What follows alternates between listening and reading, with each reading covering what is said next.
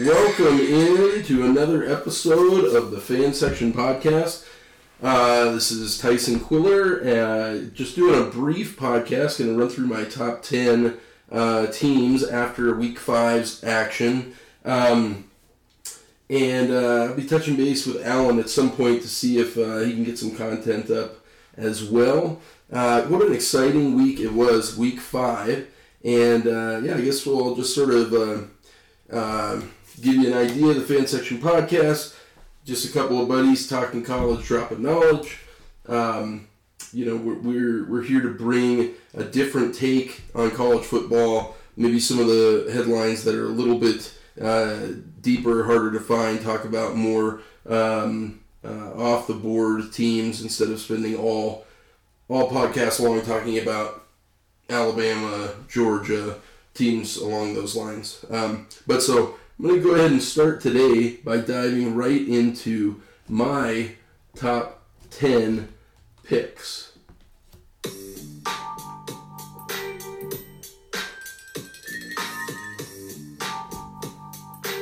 So with that being said, let's just go ahead and we'll start right here with the new number one team in the country. Again, this is according to Tyson Quiller, and it is the Georgia Bulldogs.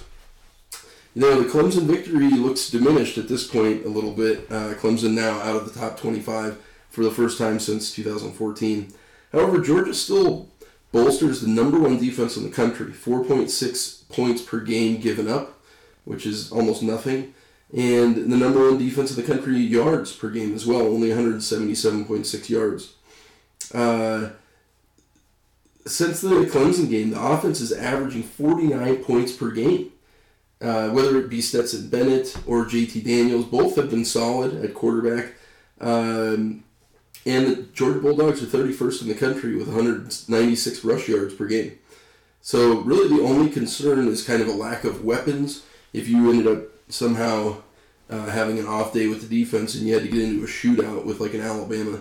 But they looked real strong and in control from the outset in this defeat this last week over number 8 Arkansas, 37-0. Georgia plays in their next 3 games, 3 ranked opponents, Auburn, Kentucky, and Florida. It's going to be interesting to see how they play out that slate of games coming up.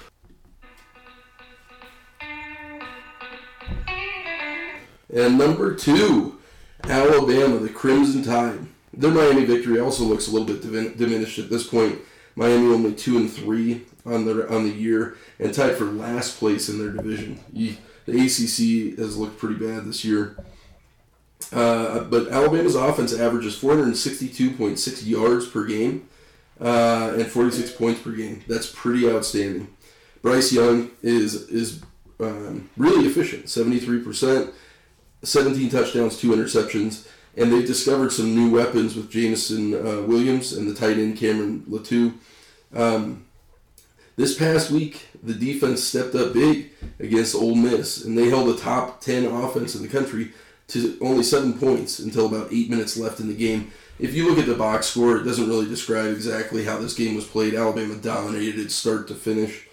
Alabama, their next 5 games, they don't play a single ranked opponent. So they're going to have a chance to address some issues, whatever issues they think they may have. The concerns that jump out to me for them, obviously not many, but one is just experience with Bryce Young. He sort of bottled up and got a little nervous and held on the ball too long against Florida in that close win 2 weeks ago. And then the other issue for Alabama that was discovered in that Florida game, and we saw some of it in this game as well against Ole Miss, is that they have some liabilities on their rush defense. So that's something to keep in mind. And next up at number 3, the Iowa Hawkeyes. Similarly, a lot of these teams that had early season victories over ranked opponents, they're unfortunately the teams that they beat, you have to kind of continue to reevaluate as that goes forward. But Indiana has fallen off of a cliff as well, just like Clemson and Miami. So that's looking a little bit diminished. Iowa State could potentially bounce back. I'm not yet ready to call that a diminished victory just yet. But this Iowa team, If there wasn't a Georgia defense, Iowa would have the best defense in the country, in my opinion. They're number 2 in defense, giving up only 11.5 points per game. 7th in the country, giving up 271 yards per game. Their defense on the season has forced 13 sacks, 12 interceptions, and 3 forced fumbles. That defensive secondary is just everywhere. And they're just ball hawks. They're just constantly looking for him. We just saw Taulia Tagovailoa threw 5 interceptions in this game last Friday. I believe it was Friday. To the Iowa defense. Just incredible. Also, more recently, Tyler Goodson has gotten going in the last couple of weeks. He's got 430 yards rushing and 5 touchdowns on the season. Another 146 and a touchdown through the air. They looked really, really strong and solid against a 5-0 Maryland team that really seemed like they were kind of on the up and up. The liability for Iowa continues to be Spencer Petras and sort of that offensive passing attack. Petras is averaging about 62% passing. This is the 12th worst passing attack in the country. That's a real liability. The defense has been able to hold them in these games and really score a lot with the turnovers. So when they face their big test coming up this coming weekend in Penn State in Iowa City, we'll learn a lot about the Hawkeyes. Number 4, and maybe this is a prisoner of the moment, but the Cincinnati Bearcats. Now, for Cincinnati, it would be fun. I like the idea of the possibility of a group of 5 team making the playoff, and so I've got them at 4 right now, but they need Notre Dame to win out. Also, looking down the road, they need SMU and East Carolina to win out as well. Those are their last 2 games. Those are really the only 2 remaining teams on their schedule that could potentially be ranked by the time that they play them. Cincinnati is just going to be a tough go moving forward. They'll win and win and win, but they won't be playing anybody. 4 of their remaining opponents have records of 1-3 or 1-4 right now. That's just an exceptionally weak schedule. But as far as their team, I mean, they played really well against Notre Dame. Cincinnati's number 8 defense in the country, only allowing 14.6 points per game. Their secondary is very disruptive, a lot like Iowa. They forced 8 interceptions. And in this game against Notre Dame, they didn't allow a single receiver to get over 100 yards receiving.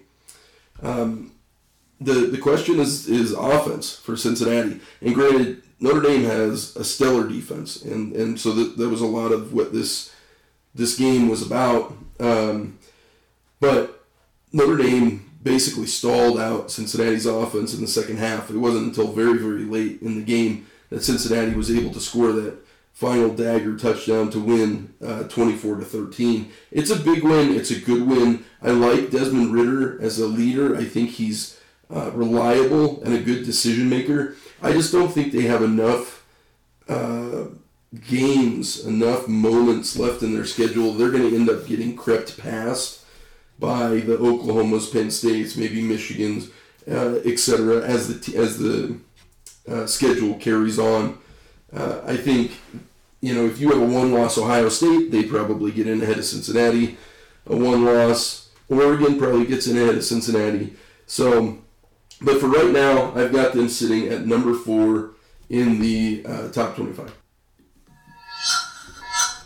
At number 5, the Penn State Nittany Lions.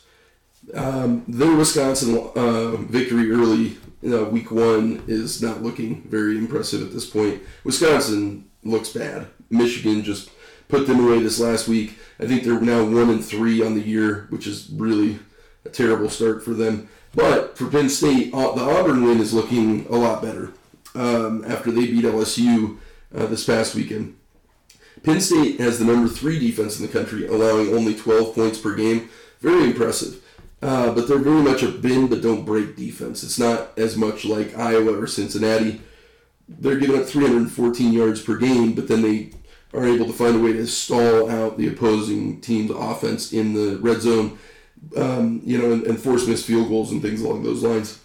Jahan Dotson has been a really strong, consistent weapon for them, averaging about 80 yards and a touchdown each game. He had 2 touchdowns in this last weekend's game where they they just dominated from start to finish, beating Indiana 24-0.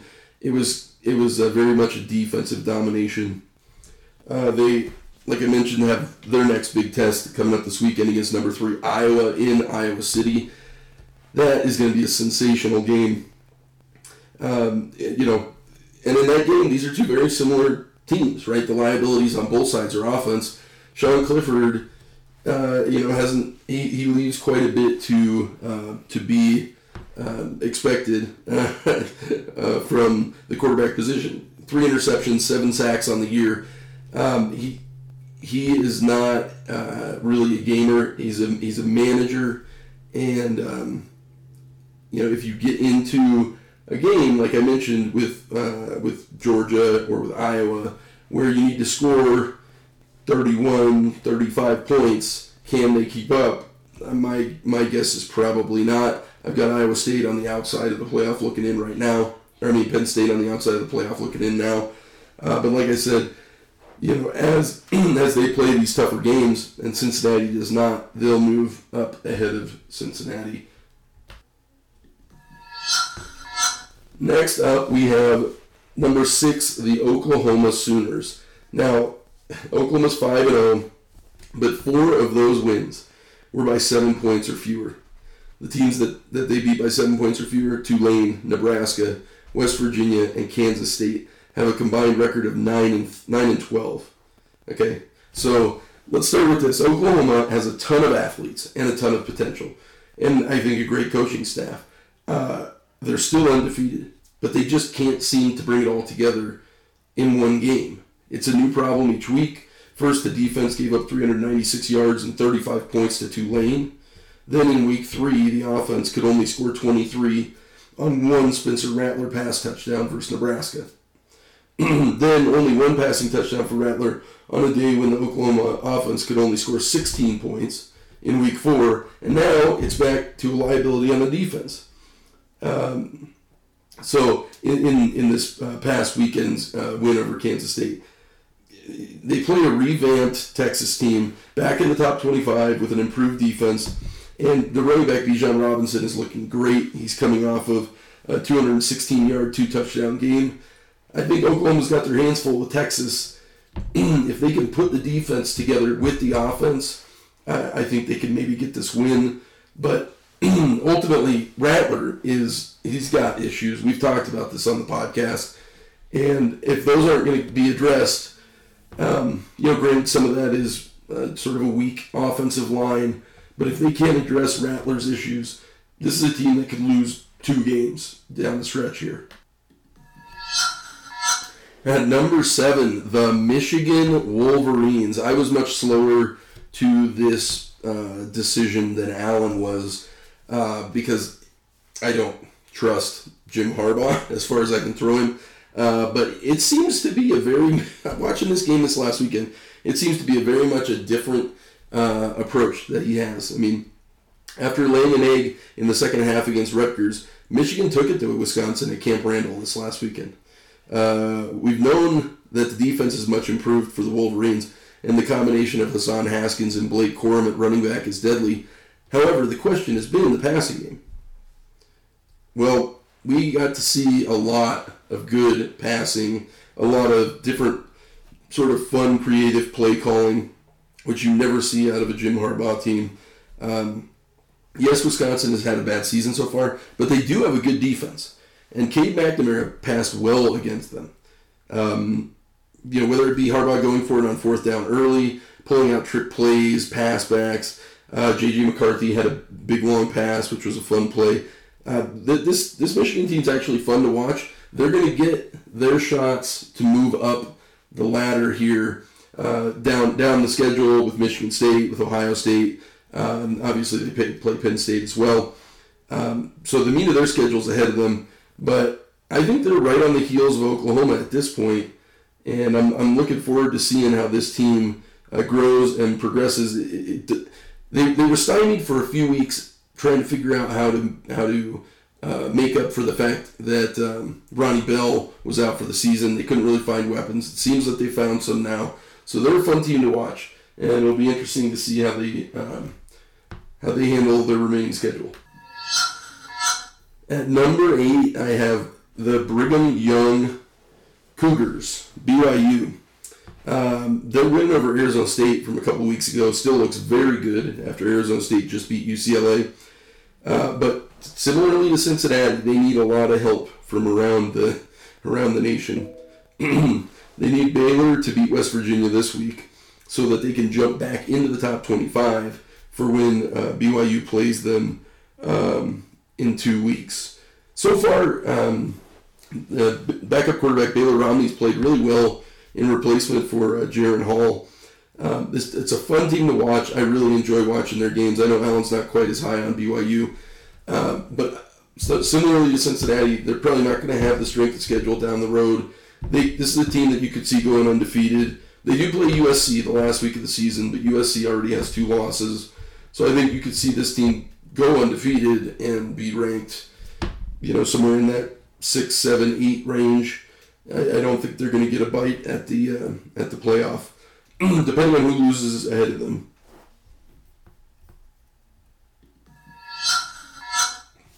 At number 9, the Fighting Mike Gundy's, the Oklahoma State Cowboys. Impressive wins back-to-back over Kansas State and Baylor after a really slow start. This, you may not recall, but Spencer Sanders didn't play the first couple of weeks with an illness.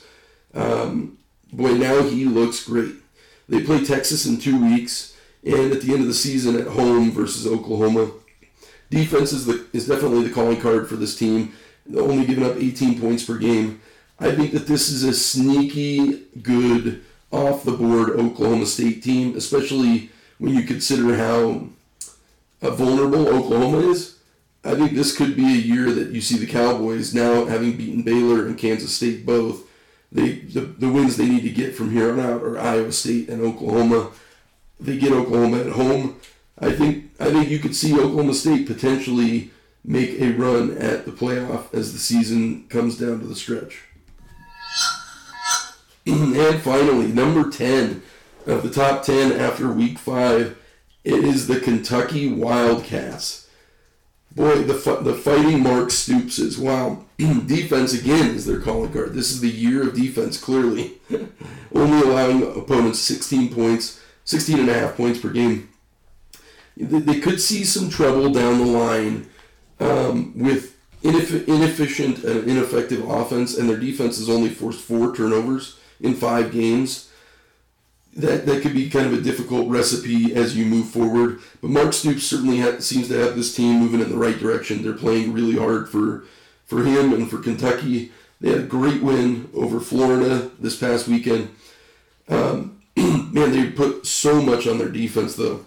The quarterback, Will Levis, threw just a terrible, ill-advised interception in the second half when they were up 10-7. And the defense just fought off the Florida Gators all the second half. This is a very impressive defense. They need to find some identity on offense at Kentucky. But that rounds out the top 10 for the ending of Week 5 in the college football landscape. And with that being said, like and subscribe.